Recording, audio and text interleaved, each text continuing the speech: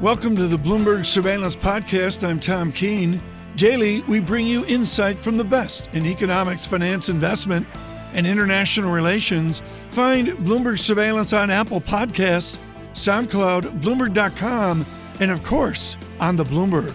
The latest move from the State Department. White House confidence, the State Department warning against Americans travelling to China. And we've said again and again over the last week that for the economy, for markets, what will matter is the way states respond, nations, people, corporations. And right now, things are throttling back even more. Yeah, it's definitely clearly spreading both economically as well as otherwise. Almost 10,000 cases, Tom. Yeah, our team has worked tirelessly, Lisa, and with Steve Engel reporting from Hong Kong and others, to bring you the best we can, clear discussion on this virus in China. Jennifer Rohn joined us from UCL in London the other day, and we're now thrilled to bring you from Baylor University, Peter Hotez. We've spoken to him many times before, of course, with the Tropical Medicine National School at Baylor. Peter Hotez, I want to use a little bit of your heritage here, and that is the moment decades ago at Rockefeller University where we really began to figure out virology, and you, of course, were part of that in the 80s. Are we that much smarter now about all this than we were in SARS or back when you were at Rockefeller University 30 years ago? We certainly are, and it's first of all, thank you for having me back. It's always good to talk to you. No, I think we're in better shape now than we were back then because we have learned some lessons, although we're still not perfect. If you remember the SARS coronavirus that emerged out of southern China, scared everybody, shut down the city of Toronto back in 2002, 2003. That woke people up. And in response, the World Health Organization created a new series of international health regulations to beef up our security for health at border and virus detection. And then the Global Health Security Agenda was put in place by the U.S. government and WHO. And so things are better than they were. The other good thing that's happened is the pace of science has really stepped up.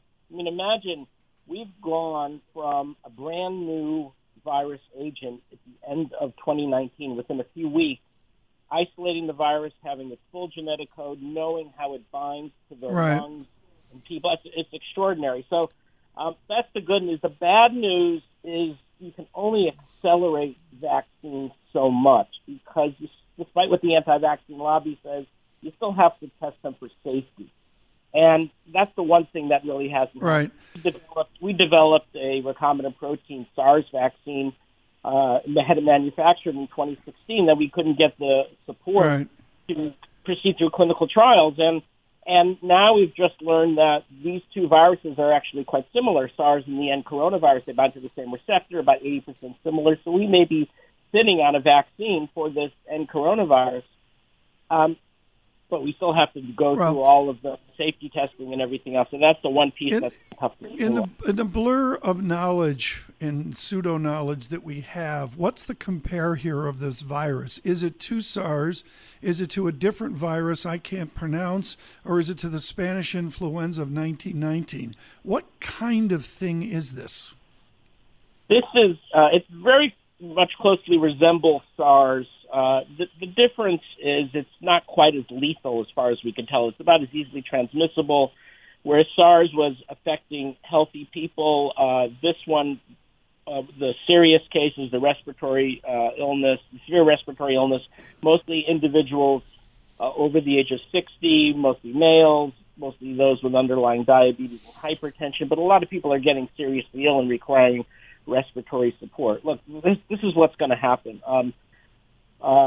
It's a tale of two different countries. In the United States, I'm actually not so worried. We've got a good team in place. We thanks to the Chinese scientists, we got a heads up on this virus, and we knew it was coming.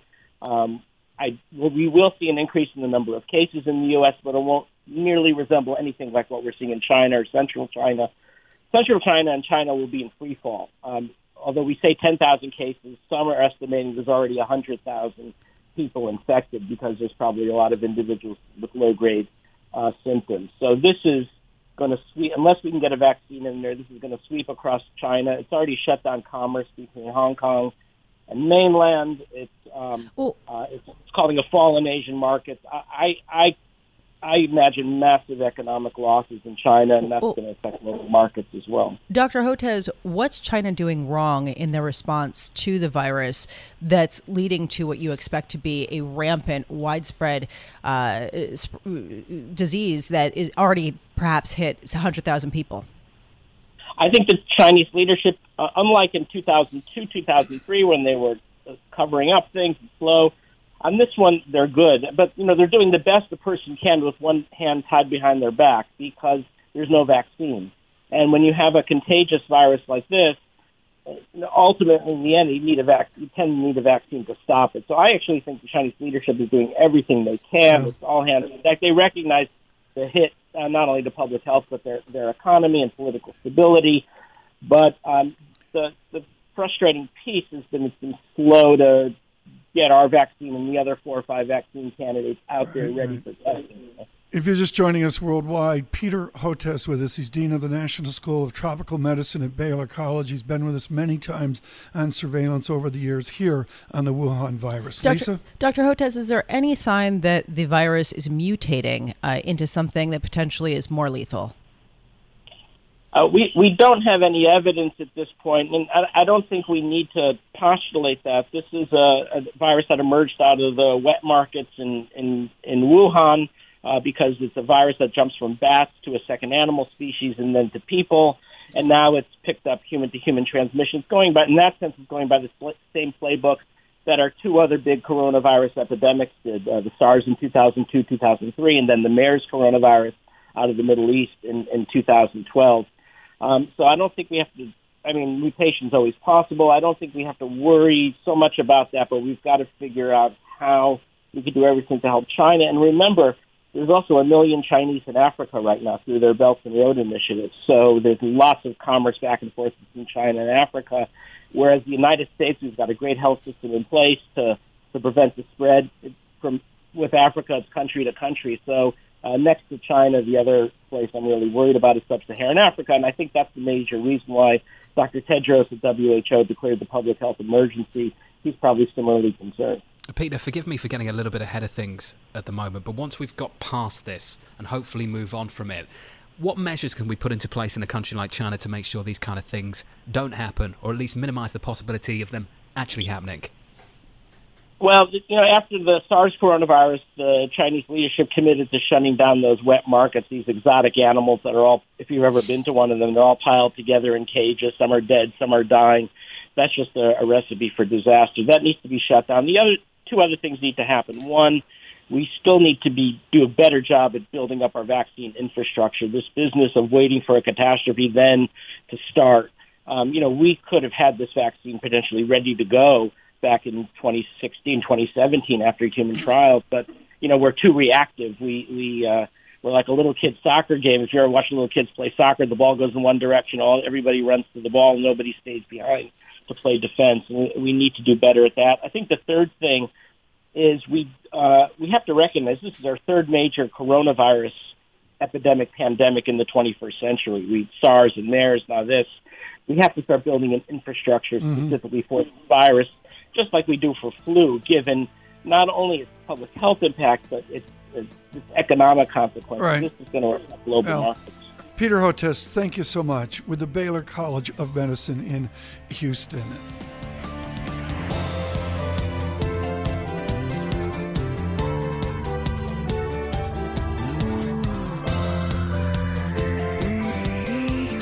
Now we go right over to the authentic on-the-ground knowledge of Meredith Sumpter of Eurasia Group. Meredith, I'm going to cut to the chase. Most of us don't speak Mandarin. John, do you speak Mandarin? I do not speak Mandarin. Okay, I just wanted to check that out. Meredith, what do you see in the Mandarin press? How is it different from the wall-to-wall coverage of this Wuhan virus in English? Hey, good morning, Tom and John. It's great to be with you. Yeah, there's a marked difference in the way that sort of statewide media press, more important sort of state organs of press are reporting on the virus than the more local level media outlets or even citizen activist journalists who are trying to get more information out to the Chinese people. And what you see here is at the central level, there's really pressure there's pressure there to try to have more of a release of the public discontent with how Beijing has handled this virus so far. And the media is doing this by going after local officials who have withheld information. At the same time that they are circling wagons around President Xi Jinping as a decisive and strong leader who is taking action and mobilizing all resources to get ahead of the crisis. And that's why, Meredith, the media in China is just considered state propaganda. It is always blame the local government and never the leader. This is from the FT, citing a critic. Said the local government in Wuhan did not have the power to act decisively because they were at the bottom of a chain of command that started with the supreme leader, a Mao-era title recently bestowed on Mr. Xi. Is that a problem, Meredith? Regardless of what the media is saying, let's talk about the structure of government, how a country this large responds to a crisis so local so early. That's exactly right, John. And it shines the spotlight on the limitations of China's political system. And really, it's Xi's top-down leadership style, the one-party system top-down leadership style that contributed to the problem by making local officials fearful to act without authorization from Beijing. And what's notable here really is the Wuhan mayor, Zhou Xianwang, he accepted responsibility while subtly placing blame on the need to wait for Beijing's approval in publicizing the outbreak. Meredith, there was data overnight showing that Chinese factories were struggling even before the country shut down for the Lunar New Year holidays, as well as the worsening coronavirus outbreak. And I'm wondering how much energy the virus's spread takes away from Beijing to address some of the economic issues that are still out there. Oh, it takes a great deal of energy. But I think in terms of a social stability issue, Xi Jinping is going to mobilize everything that he's got to try to focus on getting the virus contained first. And then at the same time, you see actions by state banking officials to make sure that while there are obvious economic spillover effects broadly impacting the Chinese economy, that because of the way that they're mobilizing these resources, we see fairly limited risk to economic stability writ large. You have Chinese banks that have been instructed to extend loans to cushion the negative effects of the virus. And we believe that the central government will intervene to maintain fiscal stability with the central bank likely to provide emergency liquidity provisions to limit the stress on China's banking system. Meredith, just a final question on the trade story, just quickly. Where does this leave the agreement between the United States and China that was struck just a month or so ago? Where does the whole issue with the coronavirus and relations with the United States and China leave things? That's a terrific question. And really, the combination of Beijing's focus on crisis fighting and the economic disruption is likely to slow China's purchases of U.S. goods under that Phase 1 trade deal. And let's be honest here, Jonathan, this was an ambitious projection of what Beijing would be able to buy even before the outbreak. So we think that the limited domestic consumption, the slowing industrial activity means that China's going to be even slower to start to make those market purchases. Now, this is not going to derail Phase 1. Obviously, we understand, and Washington would understand why it would be harder for China to make good on those purchases right away. But the shortfall may put more pressure on Trump to defend the deal later this year if Beijing is slow to regain momentum in its purchases. Meredith, thank you so much. Meredith Sumpter with the Eurasia Group, just riveting this morning with her knowledge of China.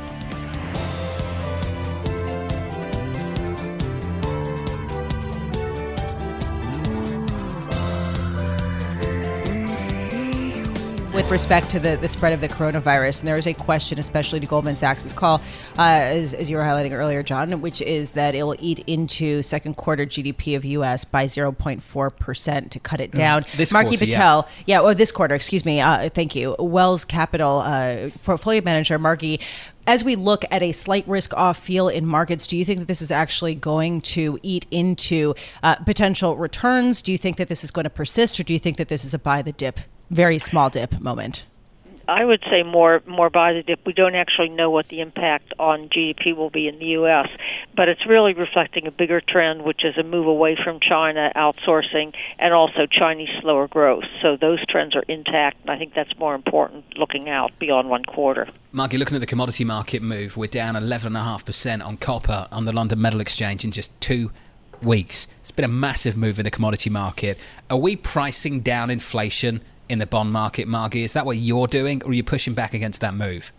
No, I think that low inflation, zero inflation is just going to be with us for the foreseeable future. So this makes a big call for the bond market then, Margie. If we're going to have low inflation, how can you make a call for higher yields on 10s, on 30s through 2020? How difficult is it to do that? You really can't. You have to lower your expectation for what fixed income can be across the board, which is low to possibly mid-single digits in the high-yield market. So much, much less compared to returns on equities. Mr. Draghi, with the headline 18 months ago or so, looking out to the end of 2020, Governor Carney, I believe it was 2 days ago, Margie, looking out to the end of 2021. Is Margie Patel beginning to look at a low-rate regime out farther than you thought even months ago? Have you extended your x-axis out? Well, I've been thinking we are in unthinkably low rates for many years. That's been my feeling. Yes, well, and it's been very profitable. We're aware of your excellence on that. But what now? More the same. We've been at a 1.5, 2.5 on the 10-year. If we break out, it'll be the low side. Margie, do you think that the equation changes materially if we do get a sustained inversion of the yield curve and increasing fear that we could be reaching stall speed? I'm not looking for an inverted yield curve. I think we're basically going to be looking at a somewhat flattish yield curve, but I don't think it has any relevance for reflecting the economy. To be clear, we're talking about the gap between 10-year and 2-year yields, because if you take a look at the 3-month 10-year yield, it's already inverted, and the same with the 2-year, 5-year yield. So I'm just wondering, isn't that sending a concerning signal? Well, it's been that way for quite a long time, and it hasn't had any effect on the economy or on inflation or on business lending. So I really don't look at it. I just think the curve will be so low, and it is somewhat administered by the government that it's irrelevant for economic activity. Margie Patel with Wells Capital Management. Margie, you've had courage to say, look at, if yields are this troubled, look into equities, look at dividend growth and share buyback.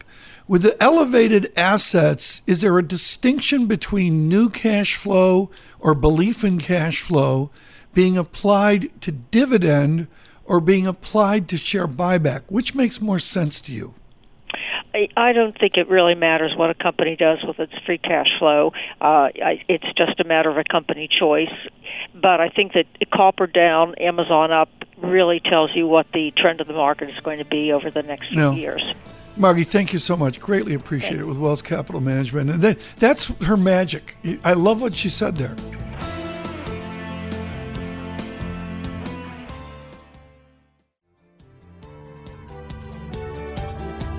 Anthony Phillipson has not only been the High Commissioner to Singapore, but also, John Farrell, directly involved in the exiting process in trade and partnerships to Europe as well. And John, I go back on this historic day to the clear memories of the morning after the Brexit vote, walking down the corridor at our London offices, and there you were doing a marathon on the desk. We had no idea where this would head on that morning after. I think the one thing people really didn't have a clue about is how long it would take. 3.5 years, and we finally start to make a move. Her Majesty's Trade Commissioner for North America, Anthony Phillipson, joins us now. Anthony, always great to catch up with you. Walk us through it then. 11 p.m. UK time. What actually happens? Well, good morning to all of you, and thank you very much for having me on. As you say, it's a historic occasion. It's a significant moment. At 11 p.m. UK time this evening, 6 p.m. New York, the UK will leave the EU. We will end our almost 47-year membership, but it will become a new chapter in our relationship with our European and our EU partners. We have an ambition to a close economic and defence and security and indeed people-to-people relationship. In London itself, the Prime Minister will speak to the nation around about 10 p.m., I understand, or 5 p.m. New York. There will be some visual displays around London, but I think It will be a moment of significance and a momentous occasion, but it's just the beginning in a new chapter. Perhaps in name only, the rules will still apply. The UK will still pay into the EU's budget as well, Anthony, as you well know, through the rest of this year. 11 months we have to secure a transition deal, I guess, secure the future relationship. So we're in this transition period for the rest of 2020. What is the government looking for? And have we established what the red lines are for the relationship between the UK and the EU beyond 2020? I think we have, to some degree. The political declaration that was agreed between the government and the other 27 member states in October last year gives us a blueprint for what that future relationship looks like. We will now be working out our own mandate and negotiating position, as will the European Commission on behalf of the member states, and we anticipate those negotiations beginning early March. And then, as you say, we have the rest of this year while we are in the implementation period that gives business that period of transition and certainty to work out the fine detail, and that's what both sides are committed to. Anthony, earlier this week, UK Prime Minister Boris Johnson coming out and saying that they are going to give Huawei some of the contracts to help build out their infrastructure. How much does that complicate your job right now? That process was incredibly thought through in incredible detail, with a very, very high degree of focus on the security and resilience of our telecom system. It's a process that's been running for a long period in terms of how we approach what we call high-risk vendors. And the decision that the government took reflects the particular circumstances for the UK. It is a decision that we have explained in detail to our American colleagues, including this week when Secretary Pompeo was in London, and we will keep explaining to them why we believe this is the right decision for us, why it does not endanger our own security and resilience of our telecoms network, and why it should not affect the bilateral partnership between ourselves and our closest security and trade and economic ally. Consul General, thank you so much for joining us this morning. Anthony Phillipson with the United Kingdom on this historic date.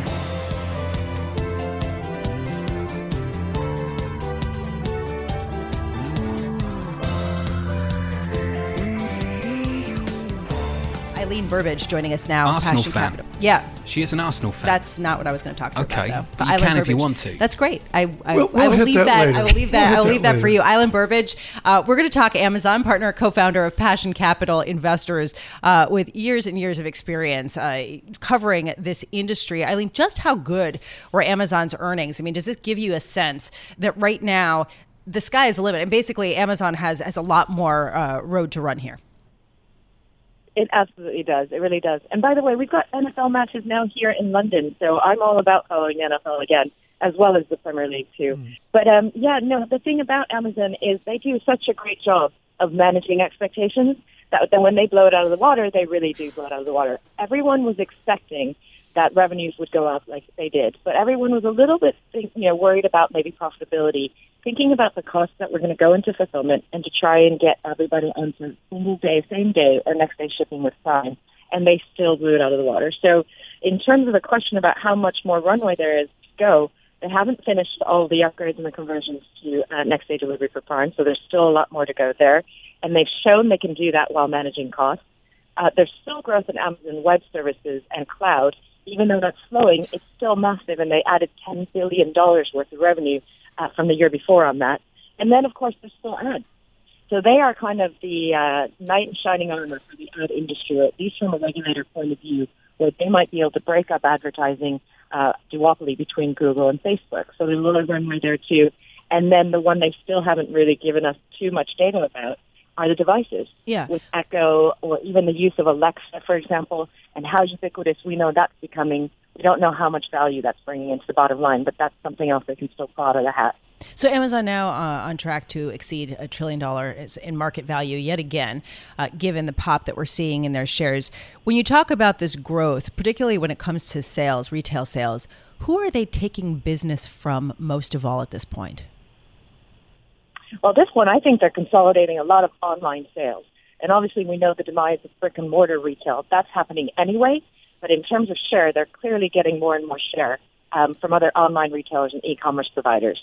The other thing I look at is that international growth was only 14% for them, whereas in North America it was 22%. There's still a lot more headway and a lot more for them to gain abroad, whether it's here in the UK, Europe, or another market outside of the home region. Eileen, I want to go to your expertise, and this goes back to, you were 15, you were at Sun Microsystems, and, a long time ago, and then you dashed over to England and did Skype. And all of this techie stuff is about network effect. And if you look at network effect, Bezos has a network effect with Amazon, including the bandwagon effect, which is where everybody climbs on board. How are normal companies to defend against the massive first mover status and network effects that Amazon has wrought? Well, I think you can't actually come out and try and beat Amazon or compete with it on its own turf. You're going to have to come at it from a different angle, come up with a niche, especially area. And we've seen more direct-to-consumer brands and products come out. And you got to hope that you build up a beachhead, or you build up a sort of a leadership position in a category that Amazon doesn't already dominate. So they're seen as a generalist kind of e-commerce provider. But you see brands, whether it's Allbirds for shoes or even Nike, which continues to dominate, and now they've got Vaporfly shoes. There are going to be categories that Amazon can't compete with at the highest levels. And for that brand value, they're just now seen as a generalist fulfillment provider from a retail point of view. But I really think what's driving corporate value is the enterprise side, cloud services, and software that they use. So, Eileen, let's turn to politics now then, with that in mind. You've done a tremendous job over the last few years of working with the British government and expanding investment in tech, specifically in London, over the last several years. Just looking across the Atlantic into the United States at the moment, here we have a massive company, Amazon, with this huge cloud business now, basically providing all the capital for the e-commerce expansion. And a government, a Washington, D.C. scene at the moment, where a lot of these names, Amazon, Facebook, and the likes, aren't very popular. And I'm just wondering what the future looks like for them. What does it look like for them, Eileen? Yeah, I think there's a reason you're seeing all these companies spend record levels on lobbying. And I think Amazon's in a really interesting position. So I mentioned earlier, they could be the hedge against the duopoly in advertising between Google and Facebook. But on the other hand, with the ownership of Washington Post and Bezos' personal interests, and his lack of friendly nature with Donald Trump, he could be really the subject of a lot of scrutiny. And this Department of Defense deal, for instance, that Amazon lost for cloud services for AWS to Microsoft Azure, for example, is a really, really prime example of that. What would you expect from Bezos next? Does he just relentlessly stay with his strategic plan, or can Eileen Burbidge see a twist coming down the road? I think Bezos is pretty on top of his game, so I'm pretty sure he's got lots of contingency plans, lots of things up his sleeve, and I'm not worried about this business or its potential or its ability to fend from anything like that in the near term. Eileen, how concerned are you about antitrust cases against Amazon, given how much control they have, not only over their own products and sort of their clout there, but also with independent shops that are operating on their website that are not necessarily prioritized in search results? Yeah, I think that is a concern, but it's probably, I don't think antitrust is as much of a concern to Amazon as it might be for Google and Facebook. Where I would be concerned if I was on the Amazon lobbying side or public policy side is what's going to come down the pipe this year with respect to tax treatment, and whether or not they might get hit with really severe tax bills, especially outside of North America. How much more upside is there left in Amazon shares, do you think? I don't see an end in sight. I really don't. I think that they have continued to demonstrate solid, consistent, responsible growth. They continue to show that they can control costs. They'll experiment when they need to. They'll acquire when they have to. They make strategic investments. Their acquisition or investment, I should say, in Deliveroo here in the UK is, being looked at by the Competition and Markets Authority. But they are continuing to innovate, and yet they also don't forget what really matters to retail customers in terms of fulfillment, the same day or next day delivery, and even things like doing their own titles for Amazon Prime to make that a more interesting proposition with actual media content. Eileen, so I don't see a lot of ceiling to come. Eileen, thank you so much. Eileen Burbidge with us today from London. Thanks for listening to the Bloomberg Surveillance Podcast. Subscribe and listen to interviews on Apple Podcasts, SoundCloud, or whichever podcast platform you prefer. I'm on Twitter at Tom Keene. Before the podcast, you can always catch us worldwide on Bloomberg Radio.